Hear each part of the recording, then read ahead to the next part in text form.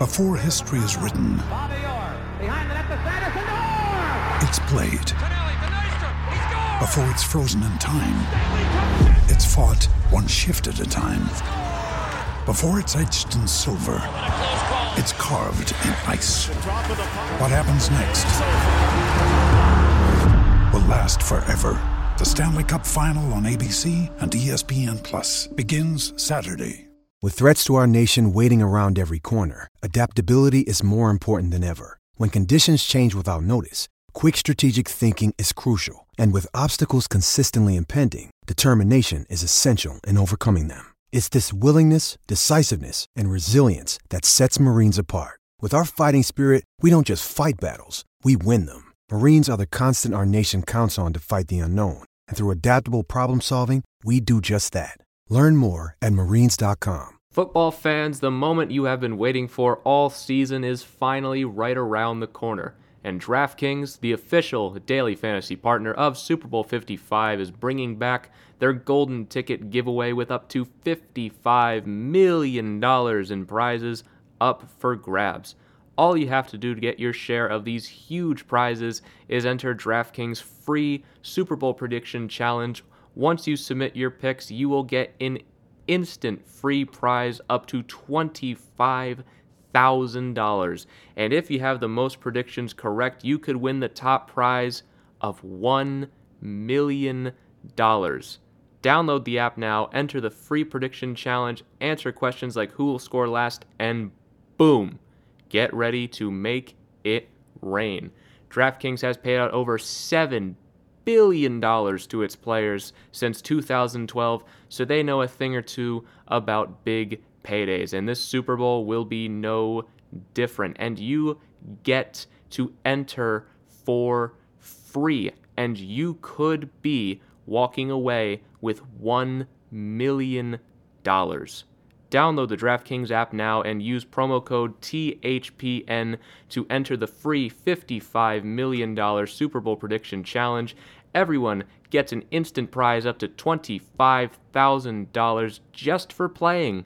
So use promo code THPN now and enter the free $55 million Super Bowl challenge only at DraftKings, the official daily fantasy partner of Super Bowl 55.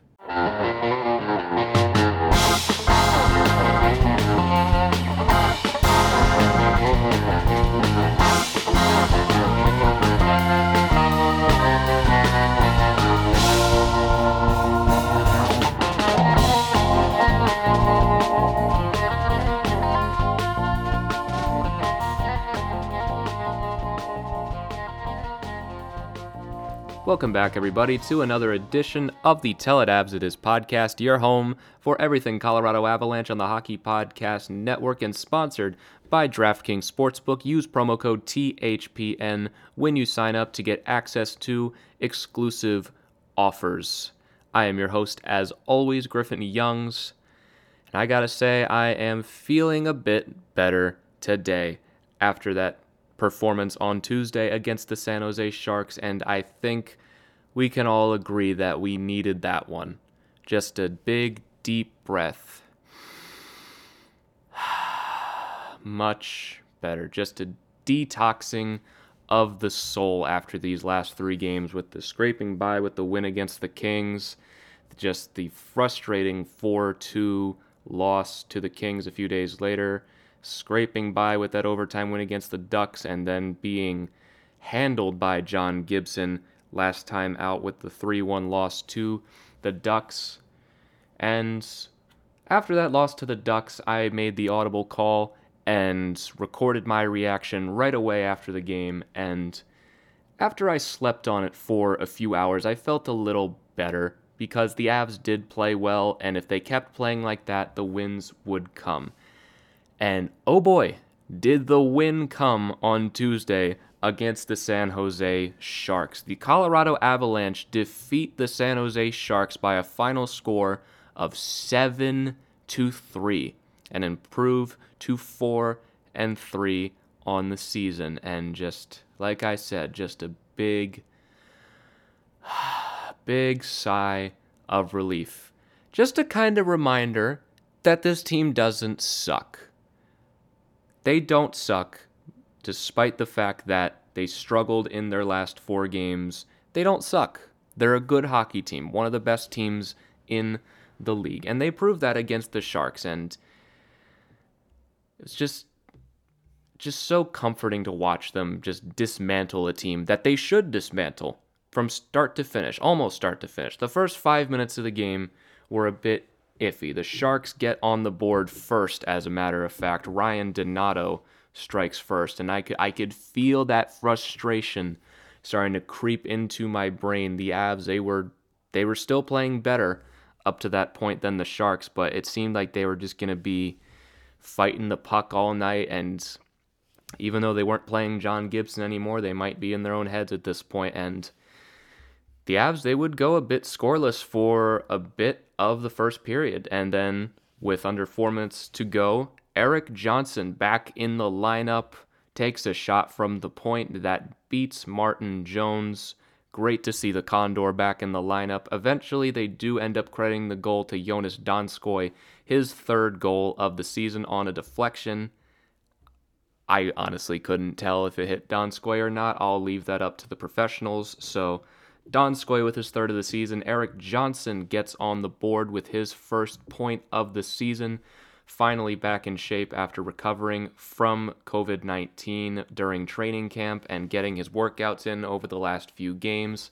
Avs are on the board. It's 1-1. And after this point, it snowballed out of control. The Avs, they looked like a team that should be dominating the San Jose Sharks and their frankly pitiful goaltending. Brandon Saad gets back on the board, his 2nd goal of the season, a beautiful play from Cale Makar. Oh man, I'm going to get into Cale Makar after we look at this game. A beautiful play, sets up Brandon Saad all alone in front of the net, and Martin Jones is completely frozen. There is not a defenseman in sight. All Saad does is push it a little to the backhand and shovel it into the net. Beautiful play, and 16 seconds after Jonas Donskoi deflects the Erik Johnson shot, Brandon Saad on the board, his 2nd of the season. All of a sudden, it's 2-1, and I'm no longer frustrated because now this team is rolling, and it doesn't even stop there in the first period. Mikko Rantanen, another guy I am going to get to after we talk about this game. Power play goal set up by Nathan MacKinnon. Beautiful play. Mikko Rantanen, his 6th goal of the season already, tied for the league lead. And I want to talk about just how good Mikko Rantanen is really and where he ranks in terms of NHL wingers right now, because I think he is making his case as to being one of the top guys in the league on the wing. And like I talked about a few episodes ago, that was my expectation with him. I wanted him to break into that conversation with guys like Pasternak and Ovechkin and Marner, like you know, players like that are considered to be game breakers. I want that to be Rantanen this season.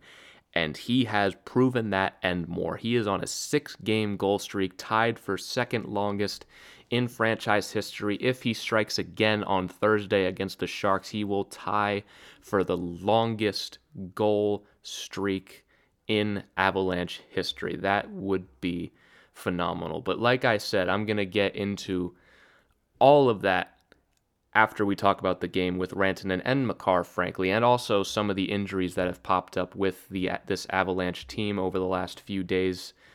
Nothing that will really hold them back, but stuff that needs to be brought up nonetheless. But I want to go back to the Brandon Saad goal and just how good it is to see him finally rolling. Because this was not his only goal of the game. He gets on the board with the Avalanche's final goal of the game to make it 7-2 in the second period.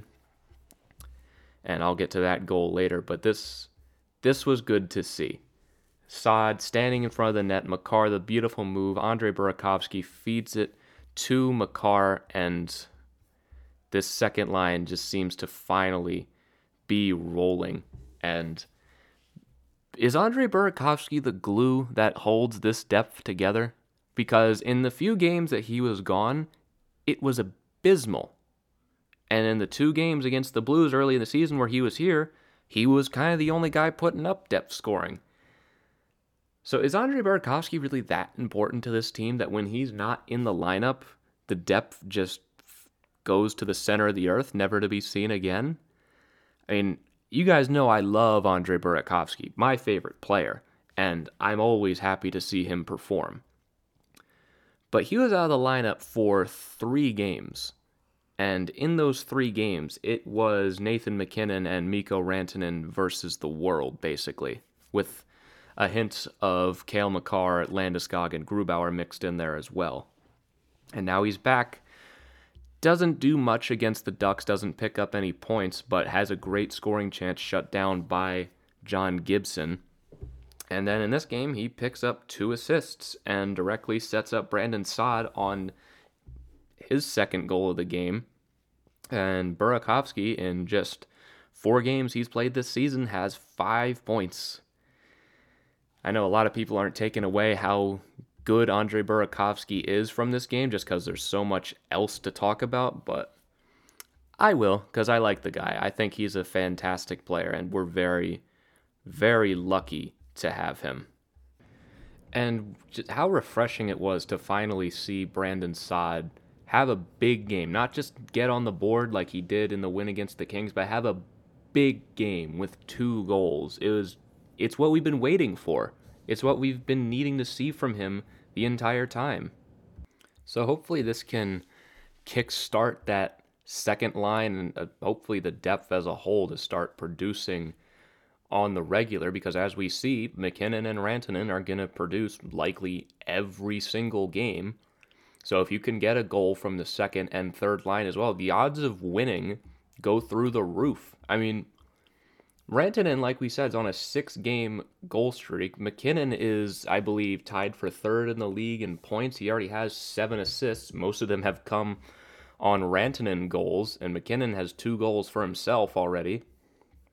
You're going to get at least something from that top line, if not them, probably Landeskog as well, every single night. So if you get a goal from Saad or Burakovsky, and Kadri hit a post in the first period, he's coming close. He's going to be right there. He picked up an assist in this one, had 4 shots on goal. He played 16 minutes as well. I mean, Kadri's coming. I know we're all a little frustrated with him, and we won 7-3, so it's getting overlooked right now that he didn't score. It's coming. He has a goal on the season. He got it against St. Louis. It's coming. The goals will come later in the year, and by the time the playoffs roll around, Nazem Kadri will be just fine, just like it was last year. By the time we get to game 50 and we start winding down the season, and we get to that first round of the playoffs and Kadri's producing like he was in the bubble last year, we're all going to forget this ever happened. And by the time next season starts, and probably the same thing, we'll look back at this season like, oh, he starts slow all the time. He'll get over it.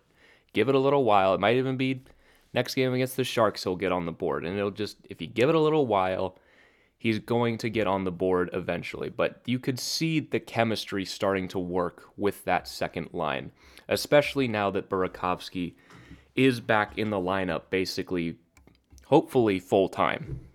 I mean, I love the guy, but Christ's sake, stay in the lineup, please, for more than 2 games at a time. Just stay healthy for a stretch of 30 games, please. If Andre Burakovsky ever plays a full season, it'll be a miracle. I don't think he's ever done it. And I hope that injury where he misses 3 games is the last time we have to deal with it for a while, because you could see the difference. Like I was just saying, you could see the difference with him out of the lineup versus him in it. I don't know what it is, but I don't know. You can't argue with the results when Burakovsky's in the lineup. Depth scoring happens. He assists on both Saad goals, and so clearly something's working. So by the end of the first period, it's 3-1 Colorado after early on it looked like it might be another long, frustrating night. not at all the case after a little while. You get to the second period, another player that I complained about last episode, Valeri Nichushkin, gets a short-handed goal just 92 seconds into the second period. His first goal of the season unassisted, deking poor Martin Jones out of his jock.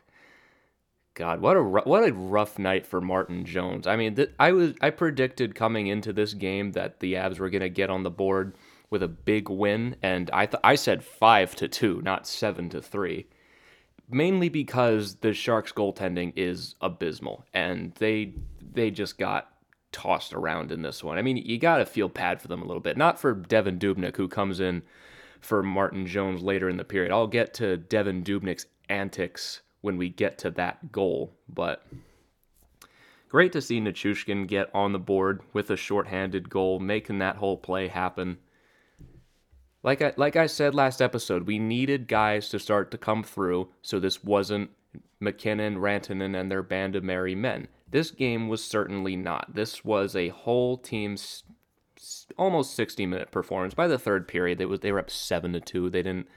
Evidently, they didn't try that hard to score. You don't need to when you're up by 5 goals, but a solid performance all around from everybody, and hopefully this can kickstart Nichushkin to start to pot a few more goals every here and there. I mean, this was just his second point of the year. And actually, no, that was his first point of the season. Actually, I believe I have that completely backwards. Both of his first 2 points of the season came in this game. He had 0 points coming into tonight.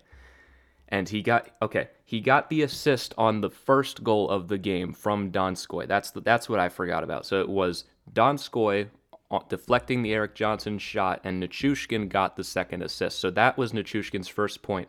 This goal was his first goal of the season, his second point of the season. So finally, great to see him get the donuts out of the stat sheet and get 2 points on the board. Hopefully that can kickstart more down the line, and because we need it.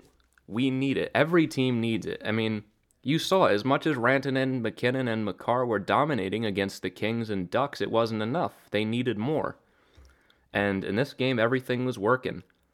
4 minutes later, Sam Girard gets on the board, his first of the season. Kiefer Sherwood makes his debut on the season. He picks up an assist on the goal.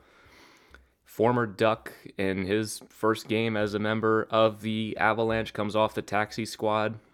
And good for him, 25-year-old. Maybe he can carve out a role on that fourth line. Maybe he can be someone we see on the fourth line next season, as well, as there is inevitably going to be some turnover. And as we'll get into a little later, maybe we'll start to see more of Kiefer Sherwood in the lineup because of some unfortunate injuries that have hit the team in their depth a bit lately. But great to see Sammy G get on the board, his first of the season. He's been excellent.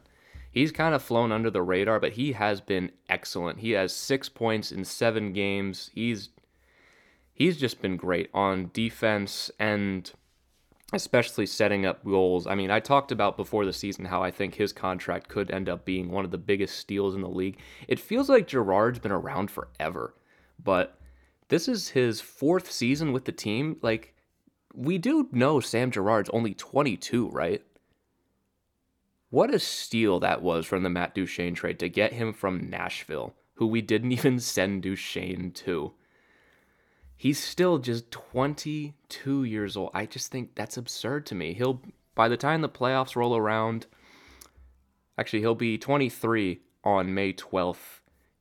Regardless, the fact that we're on the 4th season of Girard already and we're seeing him blossom into what would be on a normal team a top paired defenseman, but since we have Cale Makar and the like and Devon Toews, I will get to Devon Toews later. I love that man.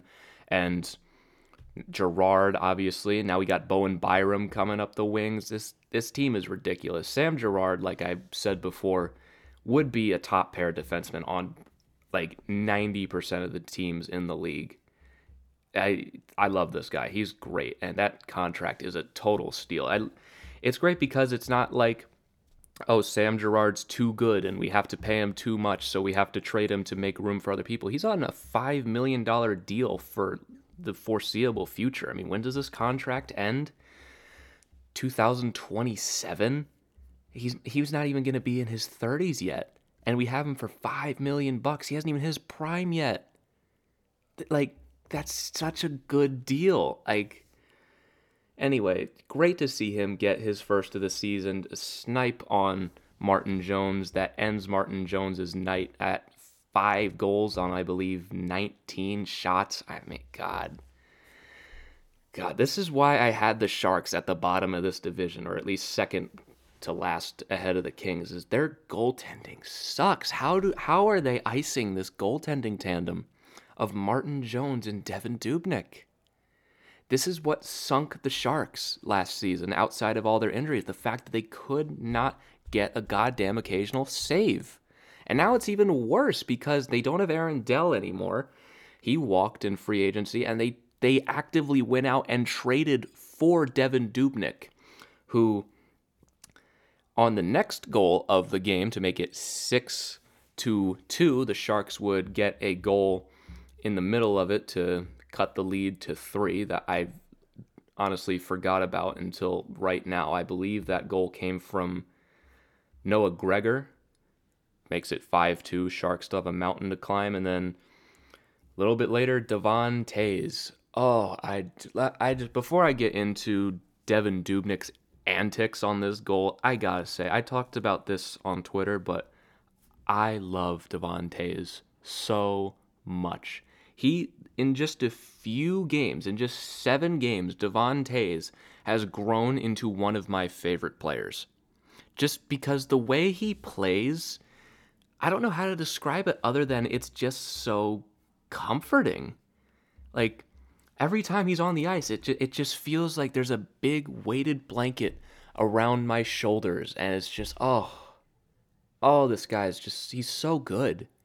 He's just like, when he's on the ice, I know everything's going to be okay. I know he's going to play solid defense. I know he's going to get shots to the net and move the puck well and not turn the puck over. It's just, he's like he's a safety blanket. He's comforting. Like, everyone has like their comfort movies, their comfort TV shows, something they do for comfort. Just watching Devon Toews play hockey for the Colorado Avalanche,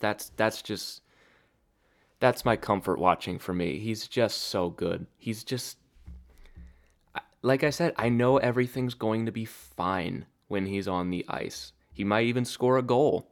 Like, he might keep pucks out of our own net. Like, it's just, there's nothing I don't like about this guy. I'm seriously considering getting a jersey or like a team shirt with his name on it. Like, just, I'm so happy we have this guy. This is one of the best moves that Joe Sakic has ever made with this team. And I say it every episode, I feel like, but I don't think I can just bring it home enough how much I love this guy. And the fact that he's not a rental, that we have him for 3 more seasons after this. He's just so good. I can hardly even believe it. This is his 3rd season in the league, and he's already looking like he's one of the best defenders on a stacked defensive team. Like, behind Makar, I'd put Toews second.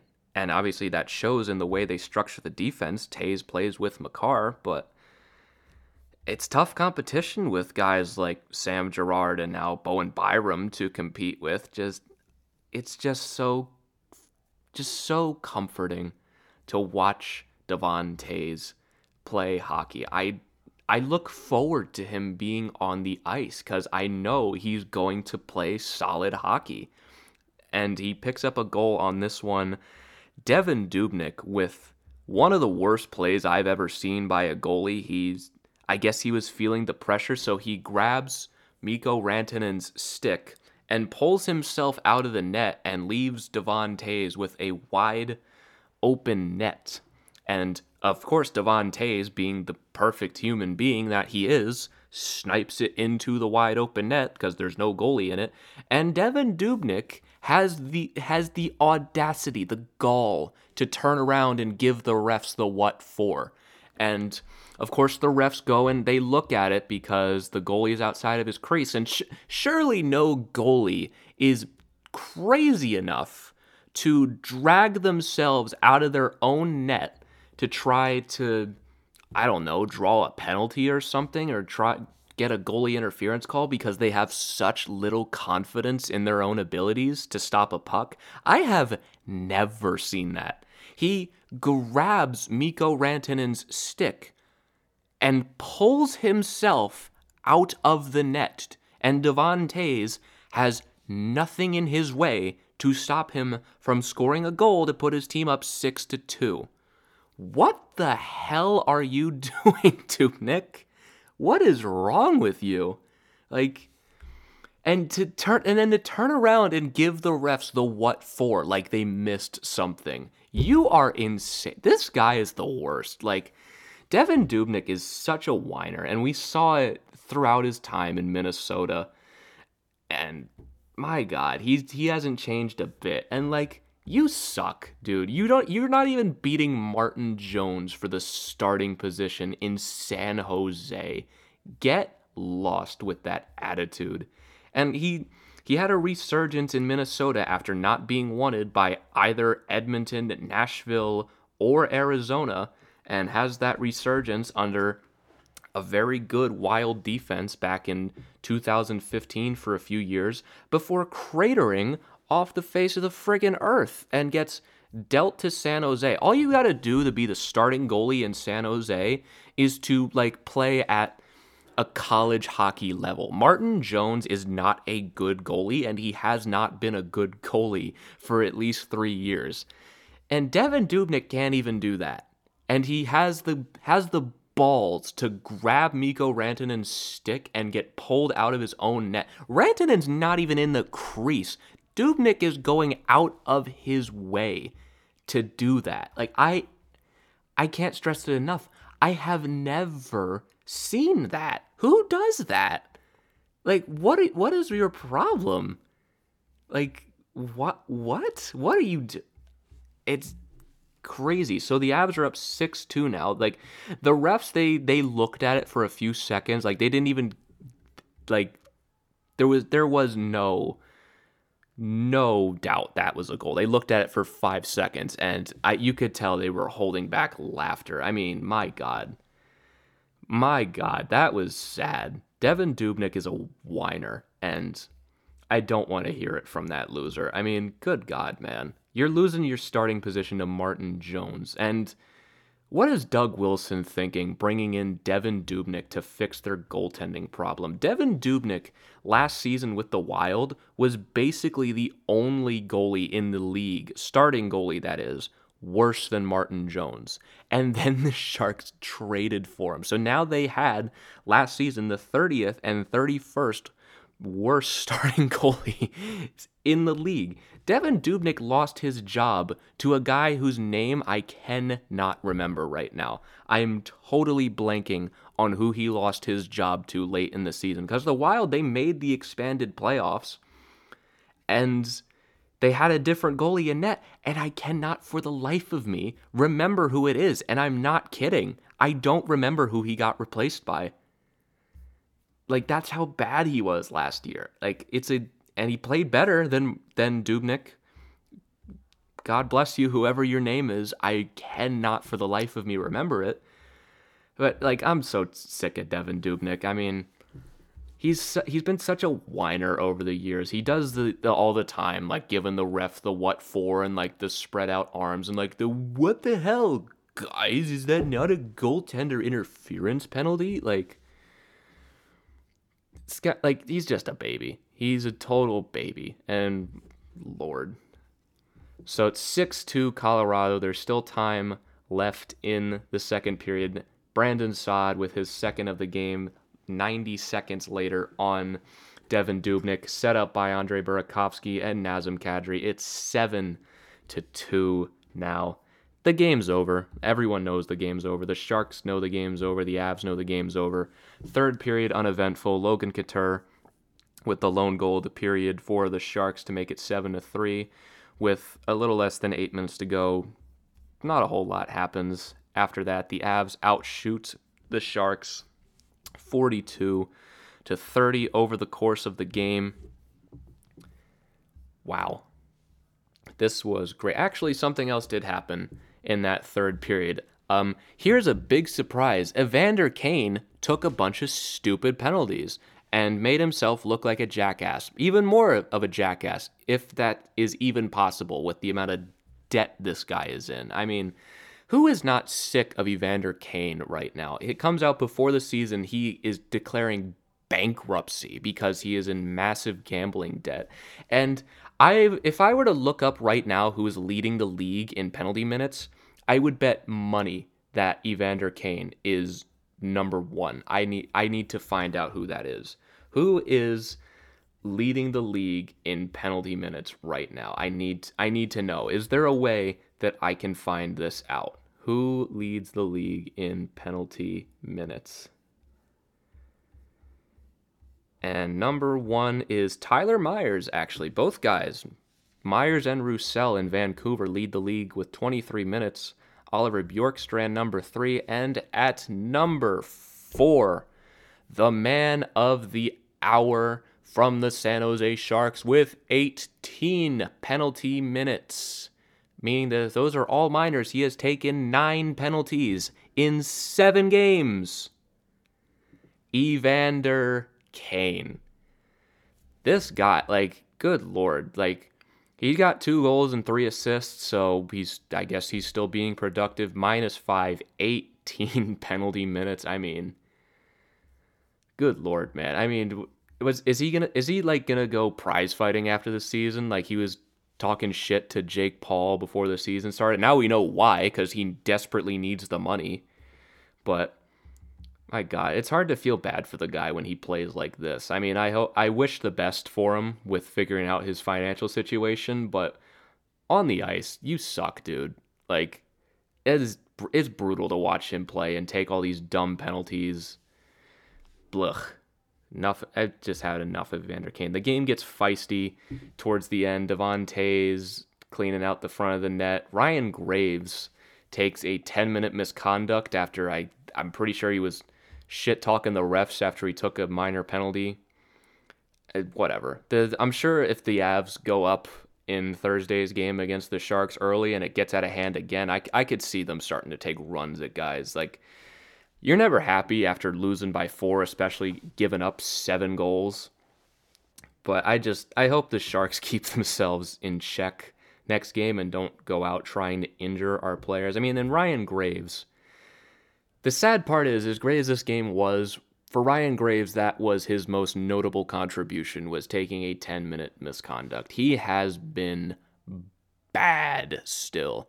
All the players that shut me up after last episode, after I called them out, Ryan Graves was not one of them. He is still not performing to expectation, and getting a 10-minute misconduct at the end of a 7-3 game is just about all I can say about him right now. He just looks out of it. I don't know if it has to do with no longer being with Cale Makar, or just, I don't know what it is. That's got to be it. I mean, just adjusting to not having the best defenseman on the team as your defensive partner and knowing what your role is, because Makar is an offensive defenseman first and foremost. Not like he sucks at defense, but Ryan Graves is much better at defense than he is at offense, and his hockey IQ is through the roof. That's why he's in the league. But when you place him with a bunch of new guys, and when he played with Makar, obviously the thing he would do is let Makar jump into the rush and kind of play back a little bit to defend. And now he's on that third pairing, and he can't really do much of that anymore. And so he might be questioning himself, but it's just been ineffective, and hopefully he can turn it around. But if he doesn't, I wouldn't be shocked to see him scratched sooner than later and see Connor Timmins get into the lineup. And if he can't get back in the lineup, I wouldn't be shocked to see him dealt either. And as sad as that would be, oh well, man. I mean, we just signed you to a rich extension. This is one of the moves that I frankly didn't get from Joe Sakic, to give Ryan Graves, after 1 year of production, not even huge production. I mean, he was, my God, plus 40 in plus minus. I hate plus minus as a stat, but when you're plus 40 it means something. Plus minus only matters when it's extreme to one side. Like if you're minus 60, you might suck at defense. If you're plus 40, you might be pretty good. If it's like plus 10, it doesn't matter. But he had a solid season last year. I mean, that's without a doubt. But then he immediately got $3 million for 3 years, and he's just been awful this season. There's no other way to put it. So if he can't perform and we get to the trade deadline and Connor Timmins is drawing into the lineup more than Graves is, I wouldn't be shocked to see them shop around to see if they can find an upgrade somewhere, or maybe get Graves as a part of a deal for a goalie, for a backup goalie. Because something we'll get to later, Pavel Francouz has not stepped on the ice whatsoever. Hunter Miska is now the backup for the foreseeable future. But Ryan Graves, I need to see something from him soon. It doesn't need to be a goal. It doesn't need to be a 4-point night. It just needs to be solid defensive play. That's all I need to see from him right now. And if he can just be even somewhat what he was last season, you keep him on the third pair, everything's fine. You have one of the best defenses in the league, but he needs to do that. He needs to produce and perform. And hopefully, if the defensive lineup stays the same as it is right now, and you keep Graves with Erik Johnson on that third pair, I don't think you have anything to worry about. And I think Ryan Graves, smart of a hockey player as he is, will figure it out eventually and get used to what Erik Johnson, his tendencies are, and what he wants him to do. And he's a smart guy. He'll figure it out. He's not going to have a season like he did last year. I think that is out of the question at this point. But you have Devon Toews and Cale Makar on the top pair. Love those two. Cale Makar with the quiet 3-point night. I'll talk a bit more about him in a second, but the quiet 3-point night, the most points on the ice from either side. Bowen Byram on the second pair with Sam Girard. Bowen Byram getting the start tonight. Good for you, kid. I know starting is more of like a ceremonial thing in hockey, but like that's not nothing. And it's his 4th game in the league, and he's already getting starts, and he's averaging 16 minutes a night. He is staying on the team. He is on the second pair right now. He's not getting sheltered. He is staying on the team. Like, screw like the 9-game tryout period. Bowen Byram is a member of the Colorado Avalanche for the foreseeable future, until he's not anymore, and until he's not at all even team property. He is here to stay, and he is going to stay here until the Colorado Avalanche are no longer playing hockey at the end of the season. This guy is an NHL defenseman. I'm blown away at how good he is. And I expected him to be great, and he's surpassed even that, and he's only going to get better with each passing game. I couldn't be happier. And then you get to the third pair, Ryan Graves, Erik Johnson.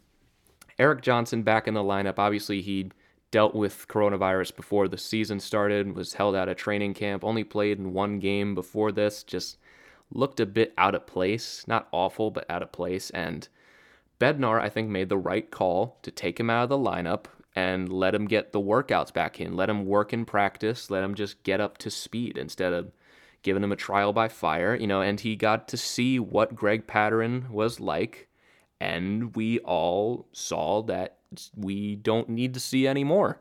And that Greg Pateryn immediately hit waivers the second Erik Johnson was ready, and now he's on the taxi squad. And good, because I don't need to see any more of that unless we have to, out of Greg Pateryn. But going back to Ryan Graves, I think you just keep him in this spot. Hope God willing, injuries don't get in the way, and I think everything will be fine with him. Hopefully, at least. Calling all Jets fans and foodies. What's going on, guys? I'm Brandon Rowicki, the host of Skates and Plates on the Hockey Podcast Network. Look, if you love Jets hockey, this is the place for you. In-depth breakdowns from every game, a deep dive into the big plays and moments from Winnipeg's season, and all the Jets talk you will not find anywhere else. We got it for you on Skates and Plates. Plus, if you love carbs and everything tasty, we jump into the world of food as well.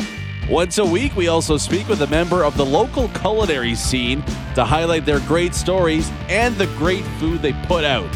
So there it is. Hockey, Jets, food, drink, everything good in life. It's right here on Skates and Plates on the Hockey Podcast Network.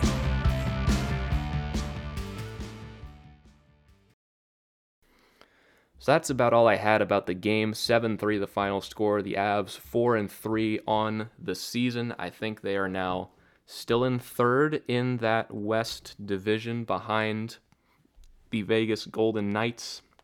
And is Minnesota still up there?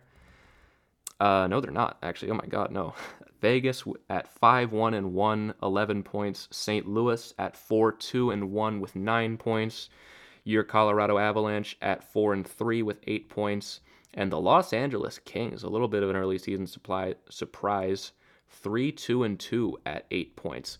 And now I get to the unplanned segment where I rant about loser points in the NHL.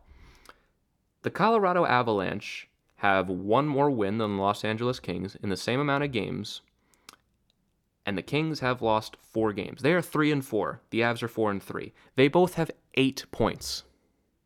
What the hell? This system sucks. The Kings have an entire win worth of losses. How does that make any sense? How does losing a game in overtime give you 1 point? And if you lose 2 games in overtime, that counts as a win, basically. I mean, you look across the league, like the Washington Capitals are 4-0-3. They have 11 points despite the fact they are 4-3. They have 3 more points than the Avalanche despite having the same record. The Montreal Canadiens are 4-0-2. They're basically 5-0. Apparently they have an entire win worth of losses already. They have 10 points in 6 games despite the fact that they've lost 2 games. I mean, it's crazy to me. The Winnipeg Jets have won more games than them. Granted, they've played one more game, but they're 5-2. And they both have 10 points. Like, this system needs to go. What I think they should do is they have 3 points for a regulation win, 2 points for an overtime win, 1 point for an overtime loss, and 0 points if you lose in regulation. That would balance out the league so much and encourages winning in regulation. The Avs have only had 1 game go to overtime this season, and apparently they're being punished for that. I mean, the reason we're behind the Blues right now, despite the fact that we have the same record of 4-3, is because the Blues lost an overtime game. So they're 4-2-1, and they have 1 more point than us. I just think that's crazy. Like, how no other league does. Like, in the NFL, if you lose in overtime, they don't give you like a half point. I mean, they have ties in the NFL, but at least that's a tangible result, a tie. It's a thing. Like, it's not a loss, it's not a win. An overtime loss is a loss. So they either need to just have it be wins entirely, wins and losses, like, to hell with overtime points, or they need to go to a 3-2-1 system. Because this is crazy. Like, this is like Columbus last season had a ridiculous number of overtime losses. I don't have it in front of me, but I'm pretty sure it was like 12 or something. They had 6 wins worth of losses. And that's what it is. It is 6 wins worth of losses. It's not overtime points. An overtime loss is half a win, apparently. That is nuts to me. I don't get it. And while we're on the topic of overtimes, shootouts, get rid of them. I am sure at some point when the Avalanche go to a shootout, I will have a 2-hour rant about why I hate shootouts, but I will save it for that day. You will be in for a treat. If there will be one positive to the Avalanche going to a shootout this season, which they eventually will because the overtime rules suck, you will get to hear me blow up about how much I despise the shootout in hockey. And I hate overtime points almost just as much because it's crazy. The Chicago Blackhawks, here's another one. They are 2-5, but they lost 2 games in overtime. So they are 2-3-2. So they have 6 points. They are tied with the 3-0 Dallas Stars and 3-0 Florida Panthers and 3-1 Tampa Bay Lightning at 6 points because they have an entire win out of overtime losses. It's a joke. This system is a joke. and the NHL needs to fix it because this is crazy. I mean, basketball doesn't have it where like if a game goes to overtime, a team gets a point. No, baseball doesn't have it if it goes to extra innings. I mean, it is dumb. It's dumb. There's no other way to put it. That there is no reason we should be tied with the Kings at 8 points, despite the fact that we've won more games than them, and behind the St. Louis Blues, despite the fact that we have the same record at 4-3 because they lost one of those games in overtime or in a shootout, I believe, to the Sharks. It's just crazy to me, and I can't believe that it doesn't get brought up more and that they don't have any intention of changing it. It's one of the worst systems in major American sports, and it needs to go. It's just completely backwards and wrong. But moving on from my daily rant about how incompetent the NHL is, let's talk about something better in the NHL. Cale Makar. Cale Makar is quietly leading all defensemen in points right now, and that is incredible. I mean, this is his second full season in the league. I mean, you can count the season he made the playoffs and played 10 games in the playoffs as a whole season, but this is his second regular season. He has 8 points. No other defenseman in the league has 8 points. And the thing is, those are all assists. He has no goals yet. And take that however you want, but that is almost just as impressive. He's ahead of guys like John Carlson, Jeff Petrie, Quinn Hughes. I mean, I think right now you can say Cale Makar has been much better than Quinn Hughes if we're going to have that whole debate from last season. Quinn Hughes has been one of the worst defensive players in the league this season. I mean, I don't have the advanced analytics in front of me, but from what I saw, I believe he was like third worst in the league. He's a -7 right now. And again, I hate plus minus, but this is the only thing I have in front of me at the moment. And Quinn Hughes has played 23 minutes a game in 8 games, and he's a -7. Cale Makar has played 22 minutes a game in 7 games, and he's a +4. Again, horrible stat. All I have in front of me right now, but you can draw some conclusions from that. So Cale Makar, 0 goals, 8 assists, leads the league in points. And is it too early to talk about the Norris Trophy for Cale Makar? Is it going to happen this season already? I mean, I have my doubts because the NHL awards don't actually constitute who the best player is anymore. I think the awards are a joke. And the award last season, like John Carlson got second place for the Norris Trophy, despite the fact that he was one of the worst defensive defensemen in the league. When it came to actually playing defense, he was almost incompetent. But he led the league in points for defensemen, so he got second place. And you see it all the time. Like the awards go to people that they feel like are due, not to people who deserve it. I mean, Draisaitl won MVP last season over Nathan MacKinnon. That should tell you everything you need to know about how validating these awards are. So, but anyway, I did it again. I'm ranting about how dumb the NHL is, but is it too early for Cale Makar to win the Norris Trophy? Can he actually do it this season? I know we're 7 games into the season, but could he be a finalist already? Could he win it? He's been that good so far. I mean, and you can't argue with the results that he's been that good so far. I think he's got a shot, I think. I mean, obviously he won the Calder last season. I think that could give him some juice for Norris votes. If he plays at this pace and puts up some goals and continues his solid defensive play, he's made a few noticeable mistakes that have led to goals, but he's not getting walked every night. I mean, he hasn't been Quinn Hughes bad at defense.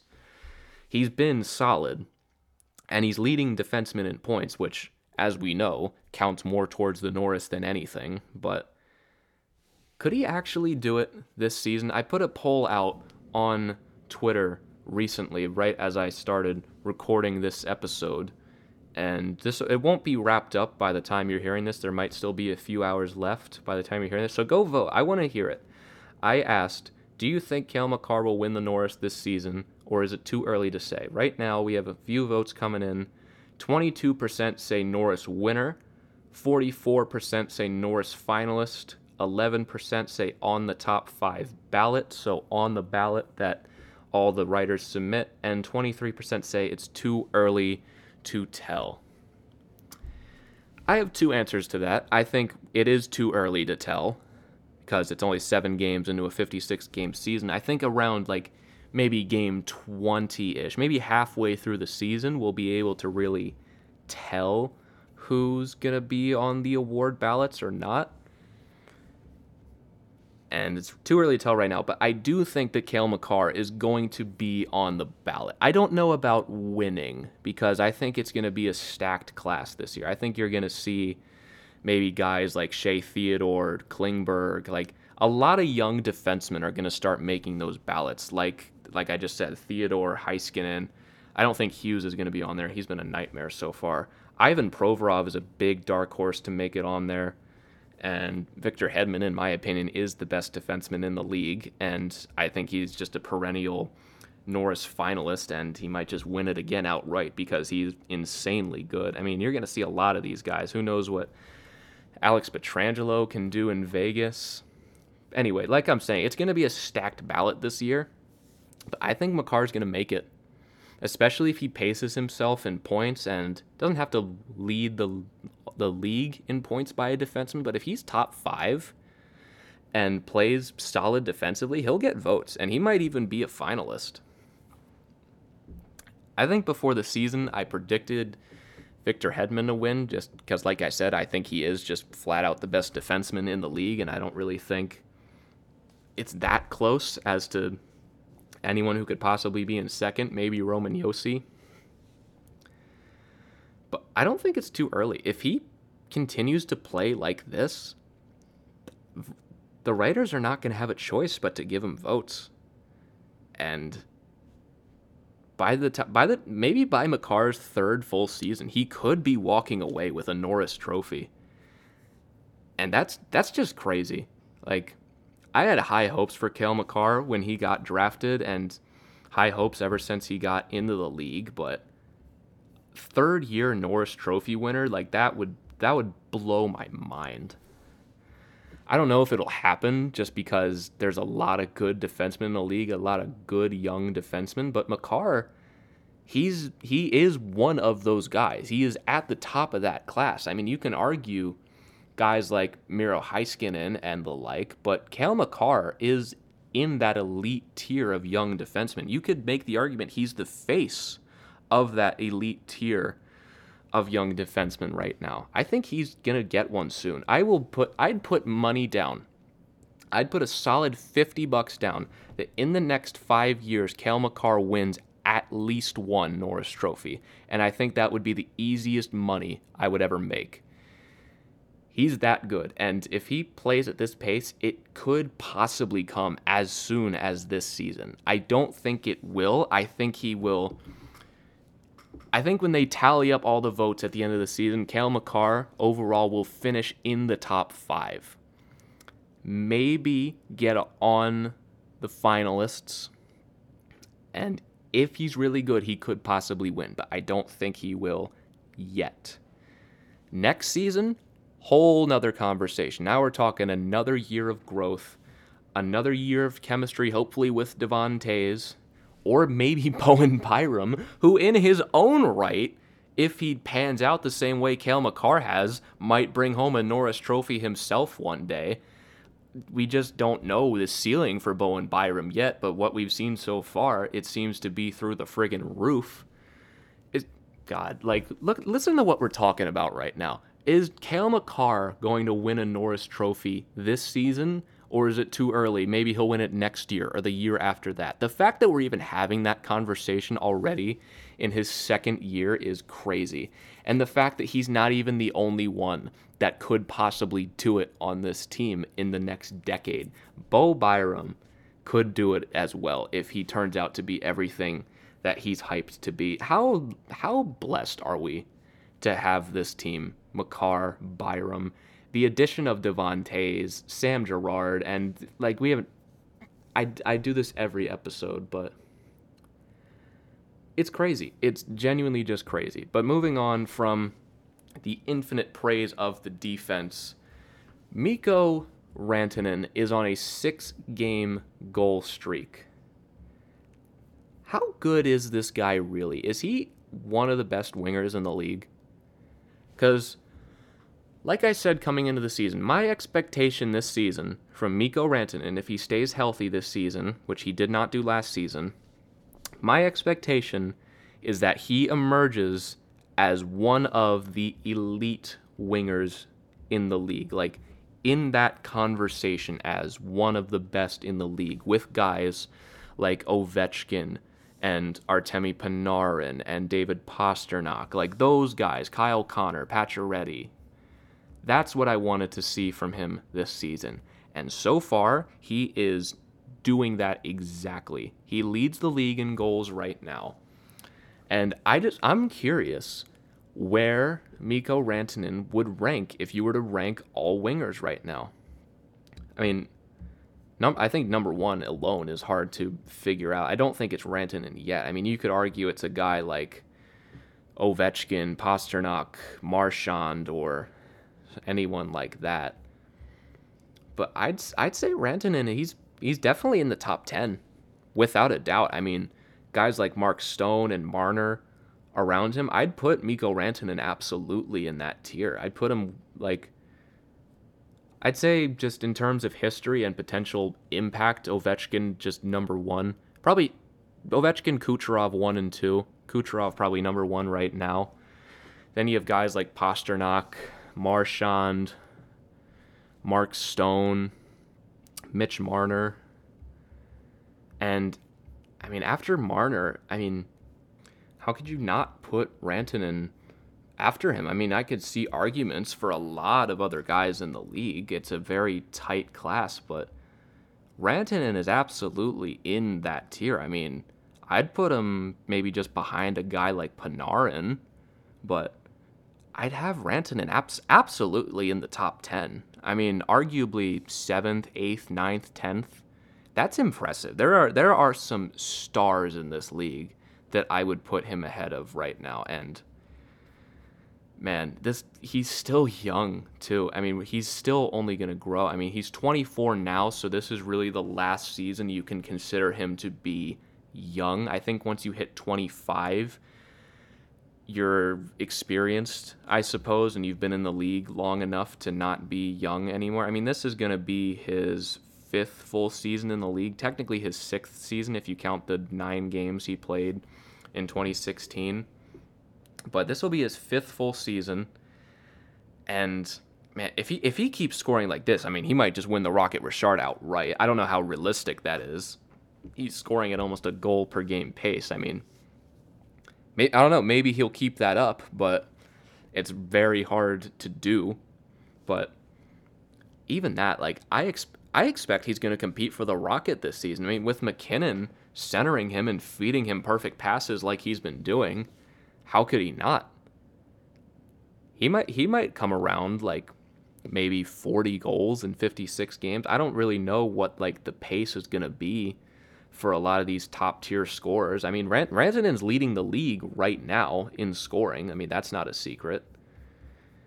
Who else would even be in that conversation? I mean, it's kind of a mess right now in terms of leading the league in scoring just because it's so early right now. I mean, one hat trick pushed Max Pacioretty to tie with Rantanen in that last game with St. Louis for Vegas.